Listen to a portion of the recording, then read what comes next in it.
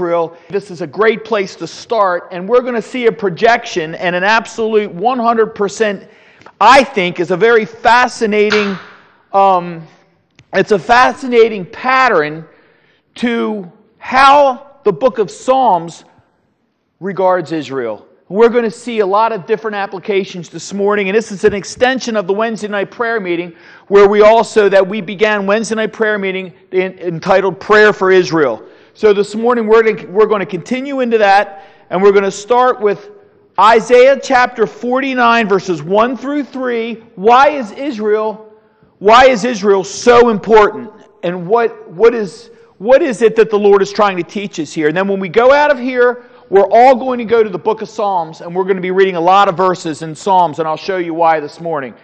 So anyway, let's go. Pastor Britton already prayed. So Isaiah chapter 49, what can you glean from what's being said in these first three verses that leads us into this? Listen, O isles, unto me, and hearken, ye people from afar. The Lord hath called me from the womb. From the bowels of my mother hath he made mention of my name. And he hath made my mouth like a sharp sword in the shadow of his hand, that he hid me, and made me a polished shaft in his quiver hath he hid me.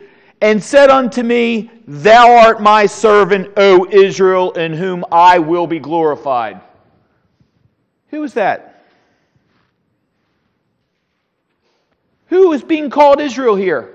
Not Jacob, not the God of our fathers, not Abraham, Isaac, or Jacob. Jacob was the one called Israel. Who is he talking about? Who is Isaiah? Who is he referring to? Yes, this is a messianic prophecy. Christ himself is being referred to as Israel. Can you see how important Israel is now? I think this is a tremendous opening. We see in Genesis chapter 32, verse 28. And you don't have to turn to that. I'd rather you all just go right to Psalms and get ready, because we're going to be firing up the book of Psalms. Genesis 32:28 says, And he said, Thy name shall be called no more Jacob, but Israel, for as a prince hath power with God, with men, and has prevailed. And here we see the opening, very first word, the very first time Israel is presented in Scripture. And what's important about the translation of Scripture that we used this morning, it's important that we have the King James Version because it's the oldest text. It goes all the way back to the original translation, and we are going to see the authenticity of the words here, and we are going to see that in Scripture, we're not going to read all these verses, of course. Guess how many times the word Israel shows up in Scripture? Now, Pastor Britton has a wonderful way of always opening up here telling us how many words are in the Bible, how many letters are in the Bible. He's got it down pat. He really knows it. How many times does the word Israel show up in the 66 books of the King James Bible? Nobody can know that. I never know it, so I'm not going to act like I know anything. And I know you hear a lot of pastors get up and they preach, and they always say, well, this word shows up so many times in the Bible, and that's a great thing. 2,294 times Israel shows up in Scripture. Just in Psalms alone, no less than 60 times does the word Israel, the nation, the country of Israel, show up. Talk about what we've been talking about for many, many years, Hebraisms in the Bible. How many times do we see names mentioned twice? All throughout Scripture, we see names mentioned twice to give it a superlative, a higher degree of absolute understanding for us to have an application there. Like Abraham, Abraham, take the knife from thy hand. Solomon, Solomon. Absalom, Absalom, my son. Moses, Moses, take the shoes off your feet for where you're worshiping is holy ground. All throughout Scripture. But when you see a word that's mentioned so many times in Scripture, I think it gives us a real understanding why Israel is so hated today. I think it really does. It shows why we have even people in areas of our country actually chanting and yelling for Hamas and Lord preserve Pakistan. And we'll talk about that a little bit later. But this is Christ's nation. He is referred to as Israel. We see here the preservation. God, the formation of the Exodus in Exodus 1:7. And the children of Israel were fruitful and increased abundantly and multiplied and waxed exceeding mighty. And the land was filled with them. And then God will deliver Israel. You go into Exodus 3, verses 9 and 10. Now therefore, behold, the cry of the children of Israel has come unto me, and I have also seen the oppression wherewith the Egyptians oppress them.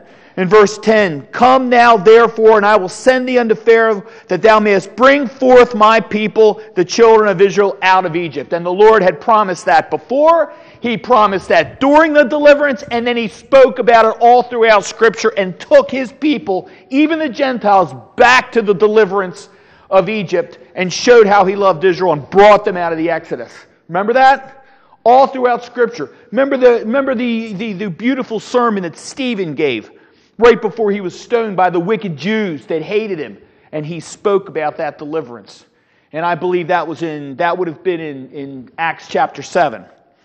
And so here we see the deliverance, that Israel is delivered. Then we see Israel is victorious. In Isaiah 7 1 Samuel 7:10, and as Samuel was offering up the burnt offering, the Philistines drew near to battle against Israel. But the Lord thundered with a great thunder on that day upon the Philistines and discomfited them, and they were smitten before Israel. How many times did the Lord tell commanders and generals, men like David and kings, I have already delivered the Philistines into your hands. I have already delivered the Amalekites into your hands, the Amorites. Just go fight them. It's already done. You can go do whatever you want, but you go fight them and listen to me. I've already delivered them into your hands. Gideon, remember how Gideon what was the name? Who was he fighting against? Oh, it'll come to me. But anyway, he reduced his men from 30,000 down to 300 men, and he fought and he won, divided the armies, and the Lord had said, I've already given them into your hands. Over and over and over again, we see this. So here we go, and we see how Israel is victorious. And I guess I really should read these verses also. Isaiah 7:10 and then 11. And the men of Israel went out of Mizpah and pursued the Philistines and smote them until they came unto Bethkar. So the Philistines were subdued, and they came no more into the coast of Israel. And the hand of the Lord was against the Philistines all the days of Samuel. And the cities which the Philistines had taken from Israel were restored to Israel from Ekron, even unto Gath. And the coast thereof did Israel deliver out of the hands of the Philistines, and there was peace between Israel and the Amorites. So we know that actually Gideon was going up against Moab. That's who he was going up against, and he won. And how here we see here David's army was never defeated. So what is this special connection with Israel? What do you think some of the components of the love of Israel that God had for Israel, if you think about when Jacob was called Israel, you think about the deliverance in the Exodus. You think about how the Lord guided them. How did He guide them? We're going to see a pattern here that I find fascinating.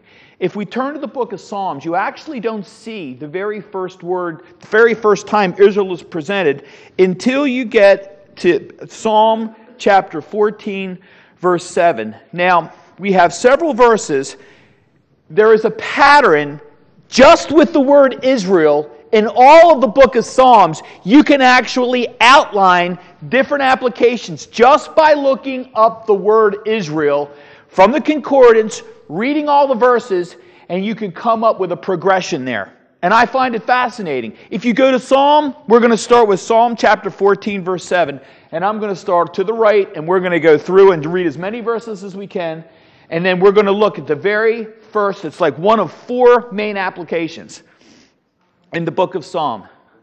Psalm 14:7. Okay, we're going to start there. Matthew, could you read Psalm 14:7? And then Bev, you can read Psalm 22:3 and 23 as soon as he's finished. And then we're going to look at the very first application as we read. Go ahead.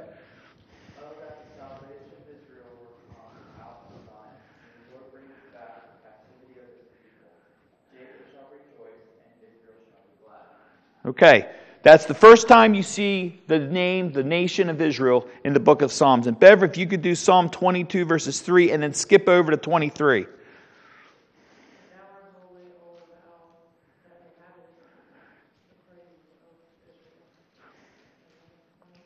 23. Ye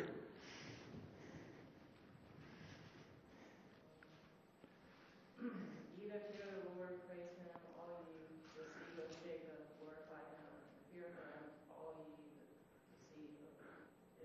Excellent. Thank you, Matthew, and thank you, Beverly.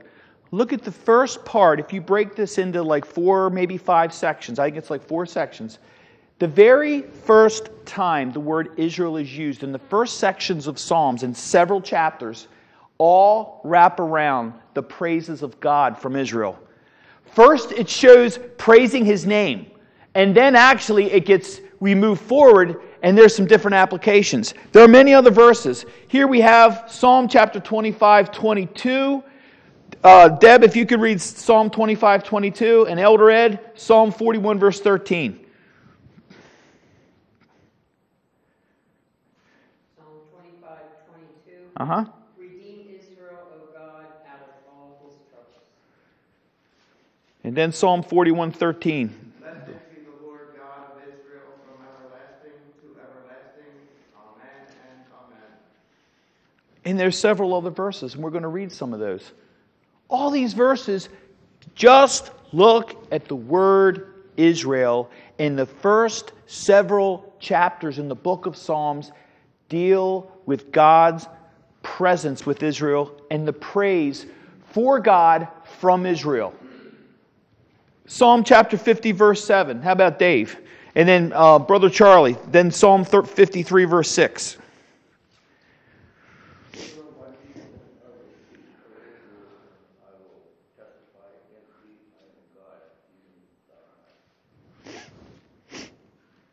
And then Psalm 53, 6, Charlie.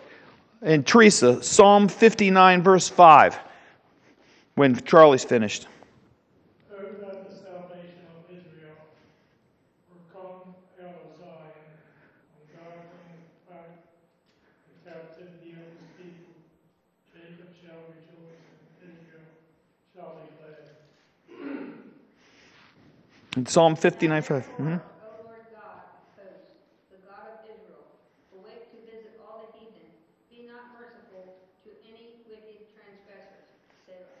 Amen. And so thus far we see in chapter 14, verse 7, "Oh, that Israel were come out of Zion. Thou art holy. Thou that inhabitest the praises of Israel." Praise Him. In chapter 22, 23, as Bev read. Redeem Israel. Psalm 25, 22. Blessed be the Lord God of Israel from everlasting to everlasting. And we see these are all praises. And all of these applications, we sing them when we're singing them in the Psalter. How we praise the name of the Lord. Even with the hymns that we sing. Look at the Trisagion where we sing holy, holy, holy. And that's a Hebraism into the 3rd degree. 3 times we hear holy, holy, holy. How holy and wonderful God is. And we see those book of Psalms, by just the very word Israel, opens up the first application to praising His name. Praising Him because He's the God of Israel. Do you see any other nation that is being taught this? That is being said? Do we see that praise the name of Syria? Praise the name of the land of the Philistines? Praise the name of Caesarea? Or Pakistan? Or Gaza? We don't see any of that. We say praise the name of Israel. What are some of the things that have happened that have concerned you this week over what we've seen?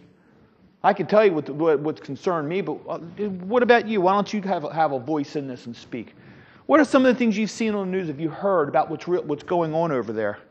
Marianne? The evil of the universities, that they take money from Hamas and other, Iran and all those, and then they indoctrinate our people. Yes. Boy, you've stretched that. You hit that nail right on the head. That's fantastic. Exactly, the indoctrination. We were a nation at one point that never would have cried out against Israel, would have never blasphemed and sat there and basically trifled with people being murdered in horrible ways. And then there's Matt. Go ahead, Matt.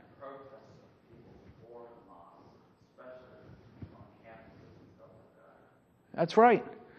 So far this week, Harvard University, the 60th richest man in the world, who is from Israel, he's worth over $60 billion, is an executive chairman on the board of the Kennedy Center of Harvard University, and he backed out because of the words that he heard saying against the Israelite people and what they were talking about, praising Pakistan because Israel is a genocide nation and they all need to be killed.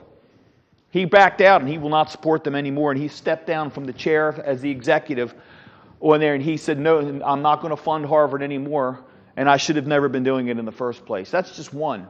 Washington University, they were all out in the streets with Pakistan flags shouting the name of Hamas. Now, a professor goes outside in another university. I don't remember this one, so I can't tell you. There were so many of them. It's hard to keep them. It was hard to really process it. He's standing out there and he's protesting Israel out in the street. He's a professor of this one particular student, and he's out in front of the college. And this young Israeli girl from Jordan or whatever, she comes up and she starts bawling her eyes out. Why do you want to kill me and my family? You're supporting all of this. And she's bawling her eyes, screaming and crying at him, her professor. And he just stands there with a heart of stone. He wouldn't even respond or look at her with any compassion. I just saw this on Friday. It was a horrible thing to watch. Matthew and then Teresa. Yeah.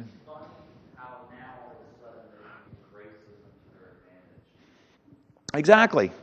I mean, they like to twist that wax nose and make it look how they ever want to make it. Teresa. Well, the president never acknowledged Iran in the fact that, he's saying he's going to stand for Israel, but he never said that Iran is part of this as well.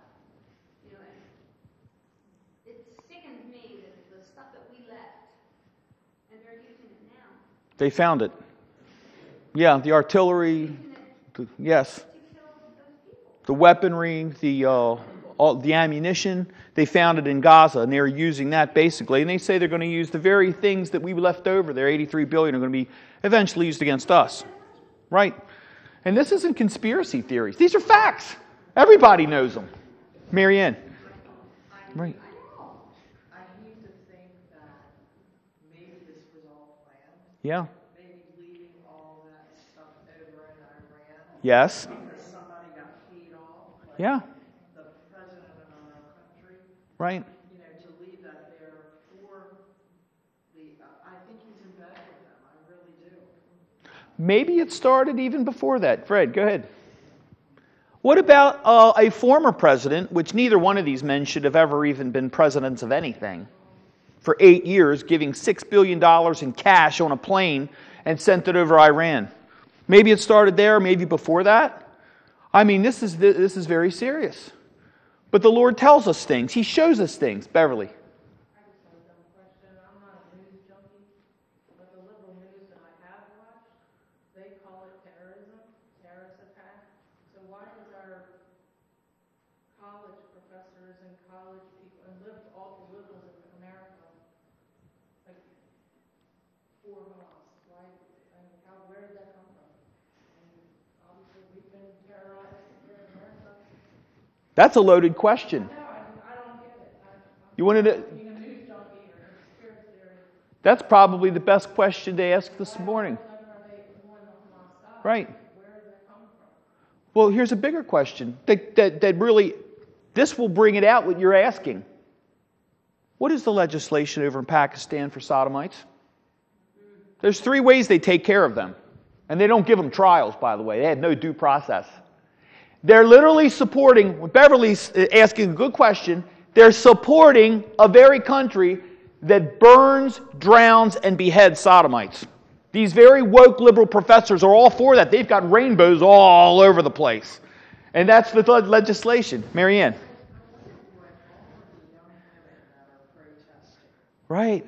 Think about what life would be like if they were under Hamas or under these. I mean, they wouldn't be able to speak. They'd have to, they wouldn't be allowed to do anything. I was going to hold back on this next statement because and I don't want to get too graphic, but I'll tell you the worst thing I've heard so far. It's not the worst detail thing. I don't want to go there. There's some things that are just hard to mention.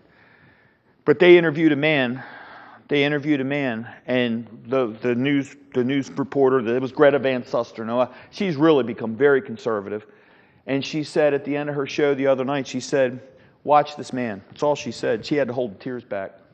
A man over in Israel, his daughter's 8 years old. Precious little daughter, beautiful little girl. She goes to a birthday party over in Israel. He moved over there.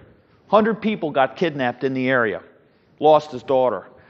And you know, he was crying and he said, I am so thankful that the Lord had her killed. He said, that's the best I could hope for, because if they'd have taken her into Gaza, what they're doing to little girls over there, I can't even explain it. Not just women, little girls. And what they found, that's the detail I can't go into. What they found over there, these people are so barbaric, your brain can't process how bad they are, or how bad they're going to get, or what's worse things they can do. And so basically, why are we grounded as Christians? Why are we rooted into the protection of Israel? Going back to Beverly's question, why is it that these professors are doing this? I think that there is a greater, in my opinion, correct me if I'm wrong, we're here to discuss this. There is a greater objective, even above the fact that if they were to take the Sodomites over there and execute them without due process, which is what they do, they would still cry out the name of Hamas because they know that Israel has a connection to God.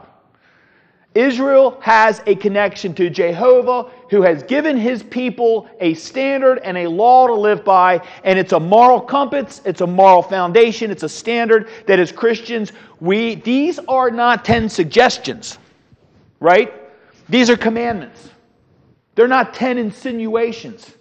And although they love the protection of a few of them, they hate them, and they don't even want them anywhere in their colleges. They don't want them. Israel has always been a connection. This always brings me back to Psalm chapter 2, verse 2. Let us break their bands asunder. Let us cast their cords from us. But he that sitteth in the heavens shall laugh. What does it mean? What does that verse mean? Somebody look up Psalm. Well, we're in Psalms. We're going to go forward. I was hoping we could get through this, but I don't know that we will. Psalm chapter 2, verses 1 and 2. Please read that. Someone just sing it out. One of my favorite chapters in all of Scripture. Set themselves. It's his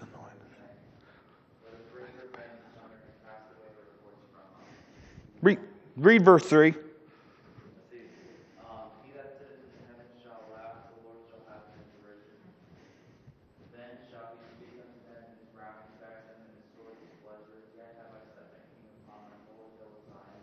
I will declare his decree. Lord said unto me, this is my beloved. Ask of me, I shall give thee the heathen for thine inheritance, the uttermost parts of earth for thy possession. All right, that's good. Thank you. I'd like to continue to just keep on reading through. What does it mean, let us cast their cords from us? Does anybody have any idea what that means? It's like a baby has an umbilical cord. Cut that cord. Sever that baby from it. That's what proves that that baby is not that woman's body. Cast the cords from us. What that verse says, and David says, which I believe Psalm 1 and 2 are the pillars, they are the bookends of all of the Psalms, and it brings it all together. Cast the cords from us. We don't want any strings connected to Jehovah. None. We don't want anything to do with him. Nothing. That's what it is. But then we see how the psalmist says in Psalm 73:18, he comes back and he says, and I entered into the sanctuary of my God, and then understood I their end. This is their end right here. Those that rise up against Israel, the ones that are to praise the name of the Lord, remember, is all of Israel and every Israelite that has ever been born in the Israeli nation, are they given a free ticket to heaven no matter what they do? Israel was not just a nation, it's a substantive people. But more than that, it is a standard. That the people of Israel that worship the Lord, honor God's commandments, would always be considered His children, His people, like the sands of the sea, the stars of the sky. That's the Abrahamic covenant. Don't you love the name of the accord that Donald Trump made with over in Israel? The Abraham Accord. What could be more substantive scripturally than that? That's covenantal. Anyway, we're just getting started. Greg.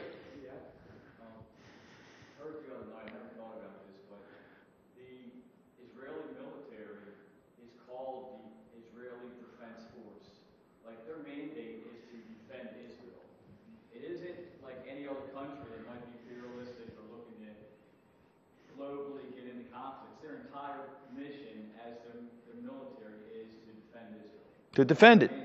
Yep. That's why they were created. To keep that. Themselves, that's it. Right. That's a great point. To keep that accord that was made in 1948. To keep them a nation, right? Dave brought up something fascinating Wednesday night. Dave, what did you bring up Wednesday night? Let me give you a clue. 600,000. I thought this was fascinating. He brought us...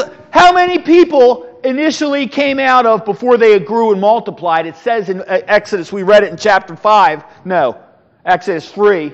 How many people initially came out of the Exodus? Israelites. 600,000 people. How many soldiers right now does Israel have? 600,000. Isn't that interesting? It's like 580,000, some odd, give or take, but it's right around that number. Teresa.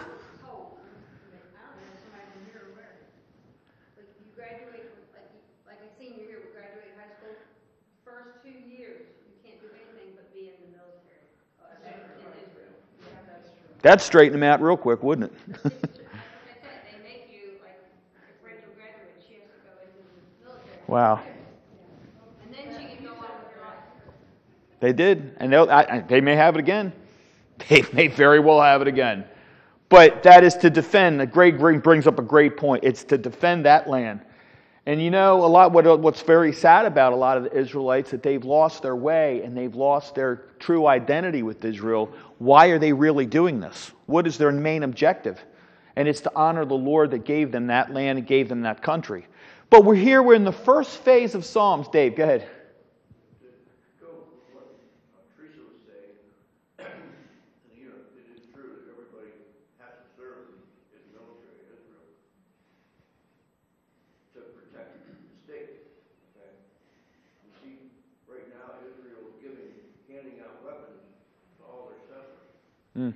They wouldn't give them to them if they didn't know how to use them. Right. And we're trying to take them away from everybody. That's very serious. And I maintain that we better be getting them back in our hands, because this could get really ugly. Lisa.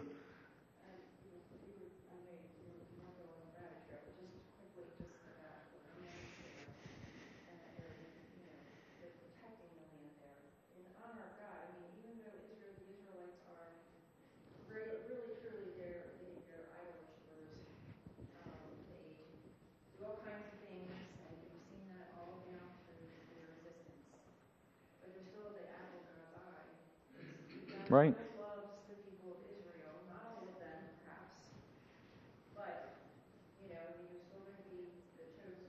There are going to be people that he chooses to reveal himself to. But there's going to be, eventually, the Lord bringing them back into, branching them back into the vine.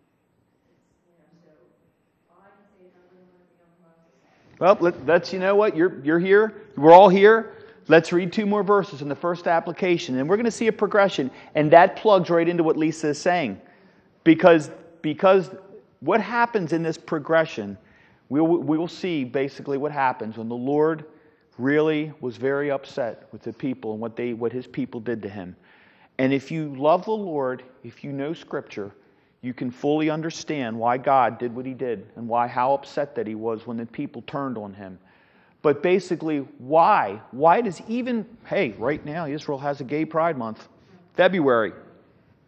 Netanyahu just put in 36 lesbian women in order to meet a quota into his administration. 36. I mean, they're doing horrible things. But why doesn't God obliterate them? Well, you think America's any worse? Why? He's a long-suffering God. We're going to see that. 3 more verses from this section. I got so many more, but we're going to have to go forward. I tell you what, Lisa, Psalm 68:8, if you could read that. Jenny, could you read Psalm 68:8 and 26, and Jenny, Psalm 68:34 and 35. And then we'll go forward from there, and I'll tell you the second application. First application is praises for the God of Israel. Go ahead.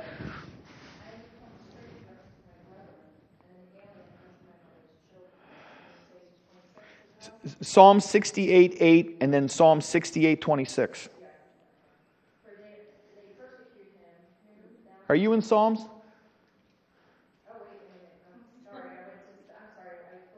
Psalm 68:8 and 68. All right. Thank you.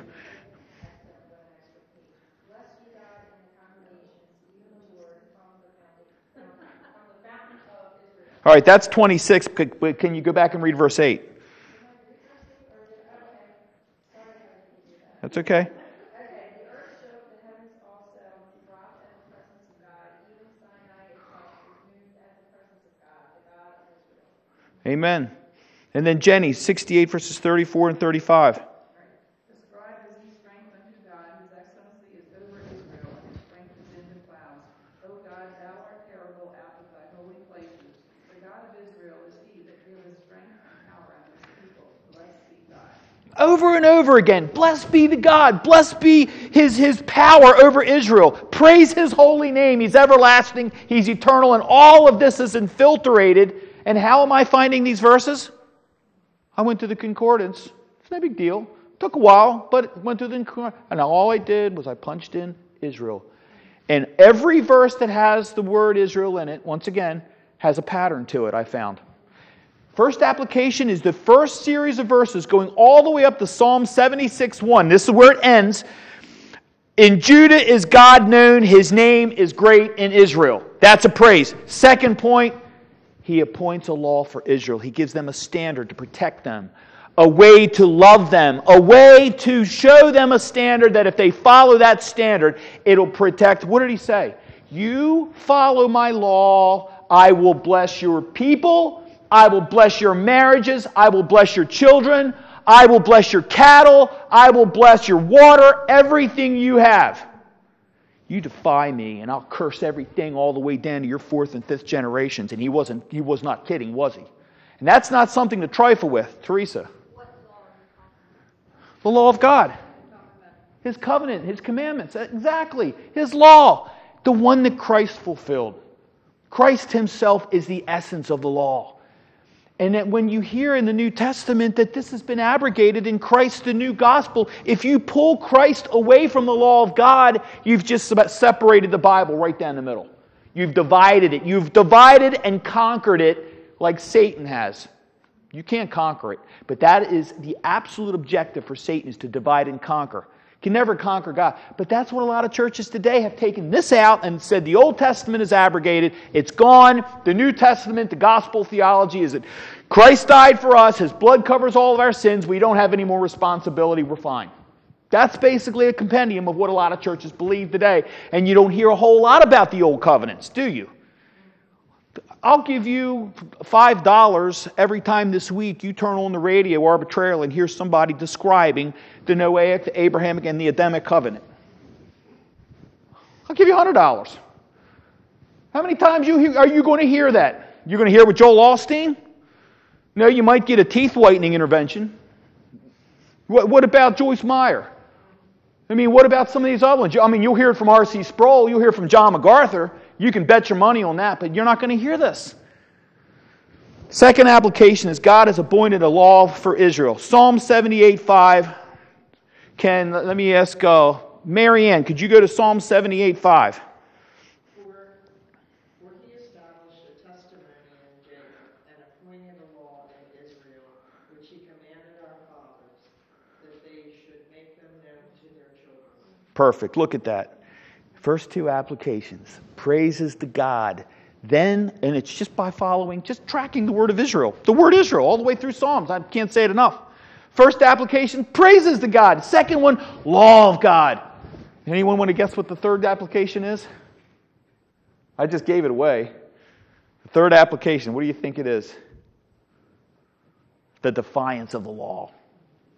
God's wrath against Israel. And that's a whole other section. If you follow these verses, let's go maybe say, Lisi, go ahead. Again, just to tie that up, go back to 2 Chronicles 15, when Azariah, when the Lord came upon Azariah, and he went to Asa, and he said, hear ye me, Asa and all Judah and Benjamin, the Lord is with you while ye be with him.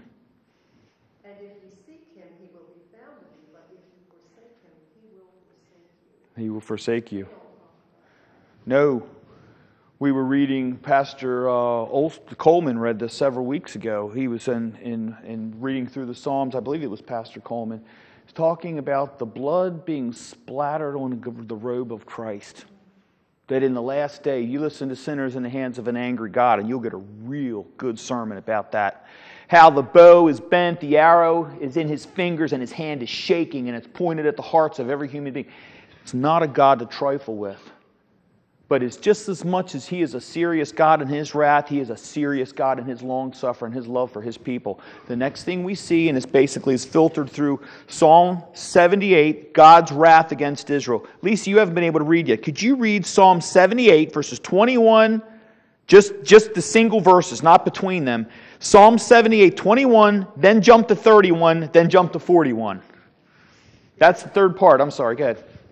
Therefore the Lord heard this and was wroth. So a fire was kindled against Jacob, and anger also came upon Israel.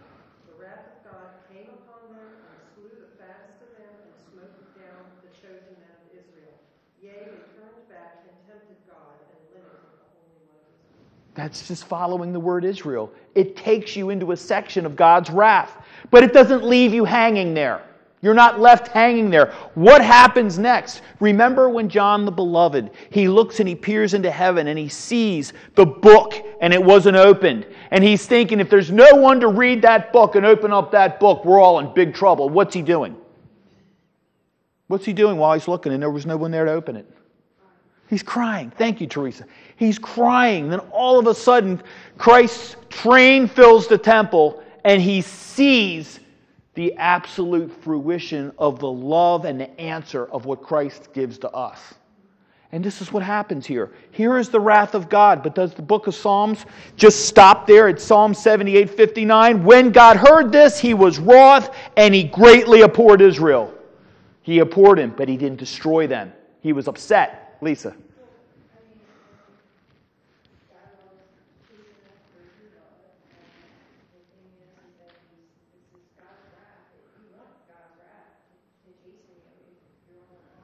Whom he loveth, he chasteneth.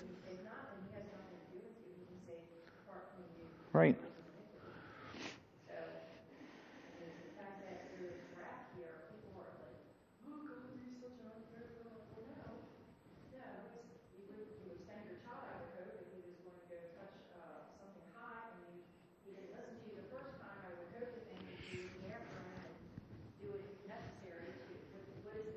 Yep.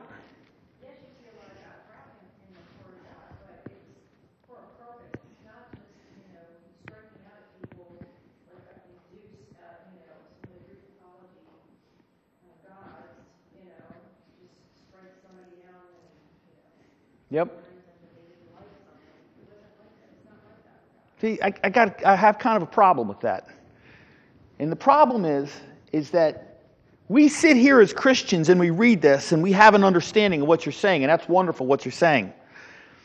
But what we miss is the part of God's wrath that turns and it infuriates people.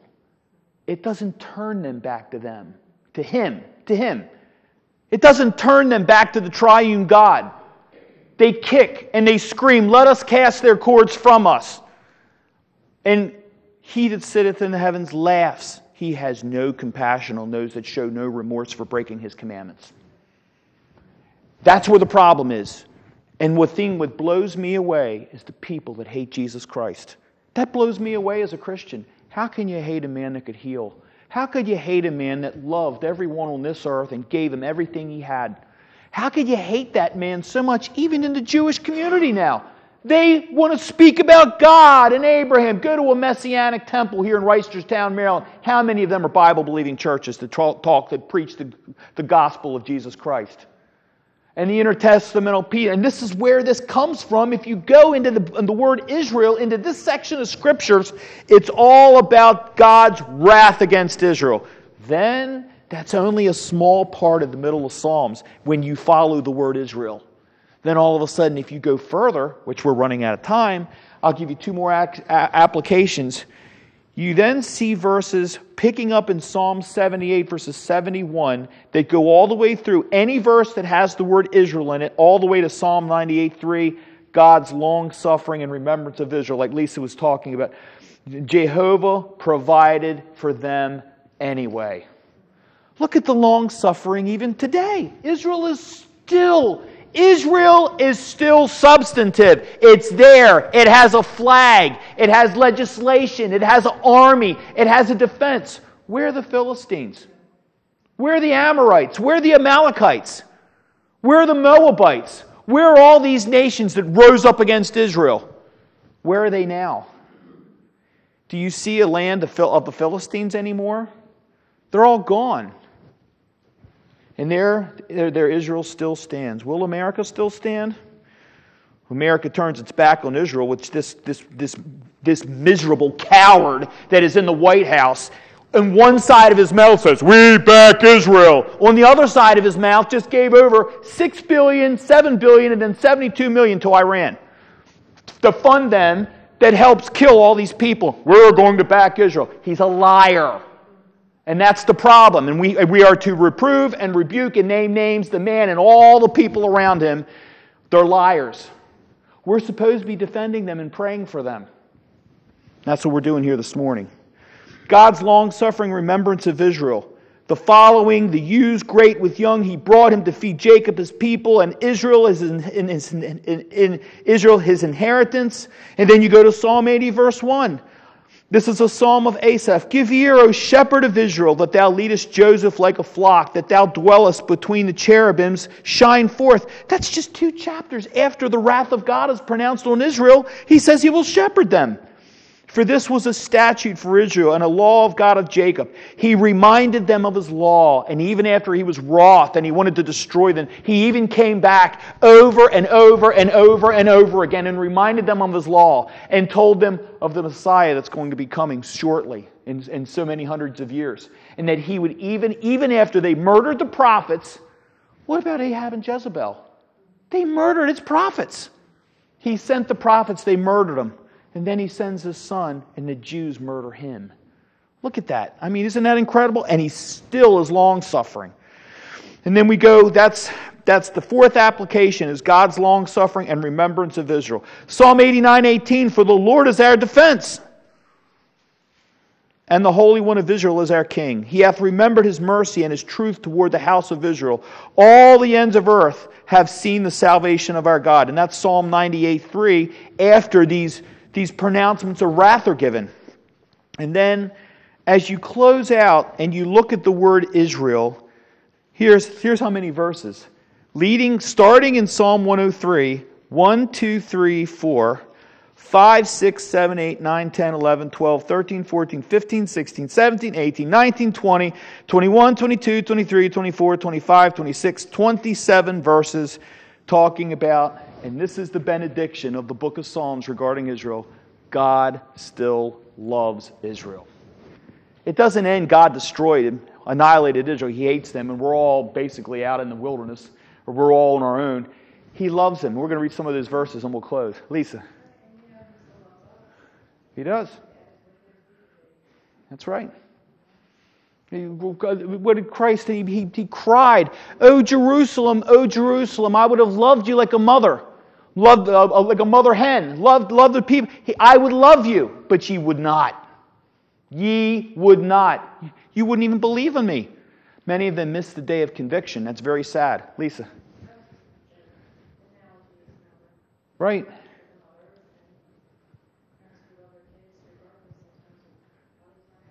How many kings call their court and the people that are supposed to worship them? How many, he said this to Peter, how many kings have ever gone, and he is the greatest king, the most powerful king in the universe, calls his people his friend, calls them his children. He calls them, he calls himself their shepherd. How many kings would do something like that? Where have you heard that? God loved Israel. Greg, could you read Psalm 103, verse 7? Jacob, could you do Psalm 105, verses 10, and then jump over to verse 23?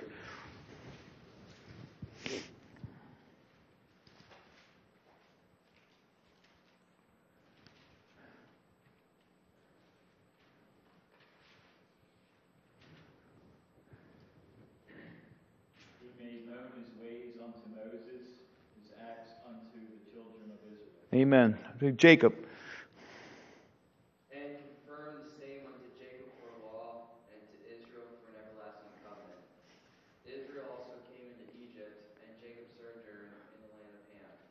And then Psalm 106:48, blessed be the Lord God of Israel from everlasting to everlasting, and let all the people say, amen, praise the Lord. How do we know that that's telling us that He loves Israel? He takes them back to the deliverance. Every time, if you read in Scripture, that one of the prophets, the apostles, or somebody went back to the deliverance of Israel out of Egypt, they're speaking about the God that delivered them. God Himself did it many times. He spoke it to Job. And He said, I delivered them. Remember that. That's how loving I am. And that's what He meant. And this is how it ends. We have the last part. God loves Israel. He reminds them of His ways. He reminds them of His law. He reminds them of His covenants. And that is why the first advent of Jesus Christ will fulfill all of this, because Christ Himself will perfectly remind the people of Israel about His laws. You know, the Lord didn't have to give us His laws. He didn't have to show us a way to salvation. He had no obligation at all to do that. But if you remember when Paul the Apostle, if you remember, what's the first thing he did when he went into every town when he went on his missionary journeys? Yes, he went into the Jewish temple first. So basically, Teresa. Evangelize, so to speak, not to worship in the Jewish. Exactly. He went there to give them the gospel. And he even went in on the Sabbath day when it was still on a Saturday so that he could penetrate them and talk them. And he went and he prayed. The Lord told him to do it. And even though the Sabbath day was changed to the Sunday morning because that's the resurrection of Christ, he would still honor them, and he would actually still go do some of the purification rituals that they asked him to do just to get into their hearts. And that's how much he loved them. And then the last verse here, Psalm 149:2. Oh, Marion, did you ever hear? I didn't see you. I'm sorry. Where are the Jewish people now? They've rejected Christ. They don't believe that He's the Son of God. How does God feel about them now? Why does He even give them the time of day? Israel. He gives them the time of day. The nation of Israel, He still gives them. He's long-suffering. Because Right. that they can still... Absolutely. And it's our job as Christians to reach out to them. There are still many Messianic Jews that are out there that truly believe in the authenticity of Jesus Christ. And it's our prayer. It's basically it's our witness to reach out to them. In our own business, we've had many come to our yard that come from Reisterstown to buy equipment, and we give them tracts. We pray for them. We don't know how the Lord's going to connect those dots. He knows. But it's our job to just keep pushing forward and pray for them. Pray for Israel. We're praying today for Israel, and they're a wicked nation, aren't we? We're praying for them. Hope they pray for us. But then we get down to this last part, and that's a very good question. Thank you, Marianne. This is extremely important that we consider the connection between us as Gentile Christians and while we are here praying for Israel. I think if we know that, I think it'll help us when we hear, you think we just heard something last week? This is just the beginning. We're going to be hearing about all kind of stuff coming up about Israel. Lisa.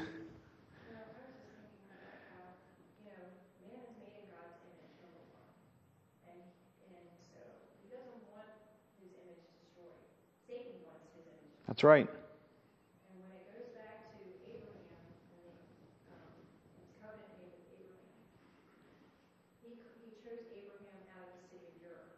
So the city of Ur was not where Jerusalem is now. It was a long ways away, but he picked him out of a pagan nation, and he chose him and made his seed grow into the nation that it is now. And even though they rejected, it's no different than we rejecting. I mean, we've all rejected, all have sinned and come short of the glory of God. So none of us are any different. It's just that God chooses a pathway that He wants, certain people out of the whole world. Right. And He chose Israel to be an example to us. He'll never, I mean, Israel is an example to us, whether they're good, whether they're evil, because they're reflecting what everybody else is. And that's what we said earlier. There's a connection to God, to Jehovah. They have not Right. forgotten God. It's not Christ that they're worshiping. They're not worshiping the triune God. They haven't forgotten Right. It's just that they have rejected Christ, and they are paying dearly for that rejection. And since they crucified Christ and they called down the blood upon themselves and future generations at that point, when they did that, they were calling down a curse upon themselves for the rest of their generations. So God let them have that. But eventually, at some point, coming to the book of Revelations, you will see people turn their hearts back towards God. Some of them are Messianic Jews now, but as a nation, they've basically rejected Christ. They will eventually come around, but it's not yet. Well, it's like in Scripture when Christ says it's easier for a camel to pass through an eye of a needle than for a rich man to enter into heaven. What I love about that application is he has the power to make that camel pass through an eye of a needle. And although it seems very bleak to us, we know unequivocally that the Lord can do that. And getting back to Marianne, and what Pastor Coleman always says about the dots that the Lord connects together, we don't know. And it's our job to get the word out, to pray for them, and we pray that they come around. But it's really a really high number of Jews that are non-Messianic, that have no interest in Christ. I want to read this last verse and then we need to stop. Psalm 149:2, let Israel, this is the last verse that has the word Israel, it's Zion actually, and Israel. Let Israel rejoice in him that made him. Let the children of Zion be joyful in their king. And that's the last verse about Israel. But you see the pattern. In the book of Psalms gives a real good lesson about the nation of Israel and how the Lord loves them. So let's finish with prayer this morning. We'll get ready for the service. And I'd like to ask Greg, could you close us this morning? Thank you.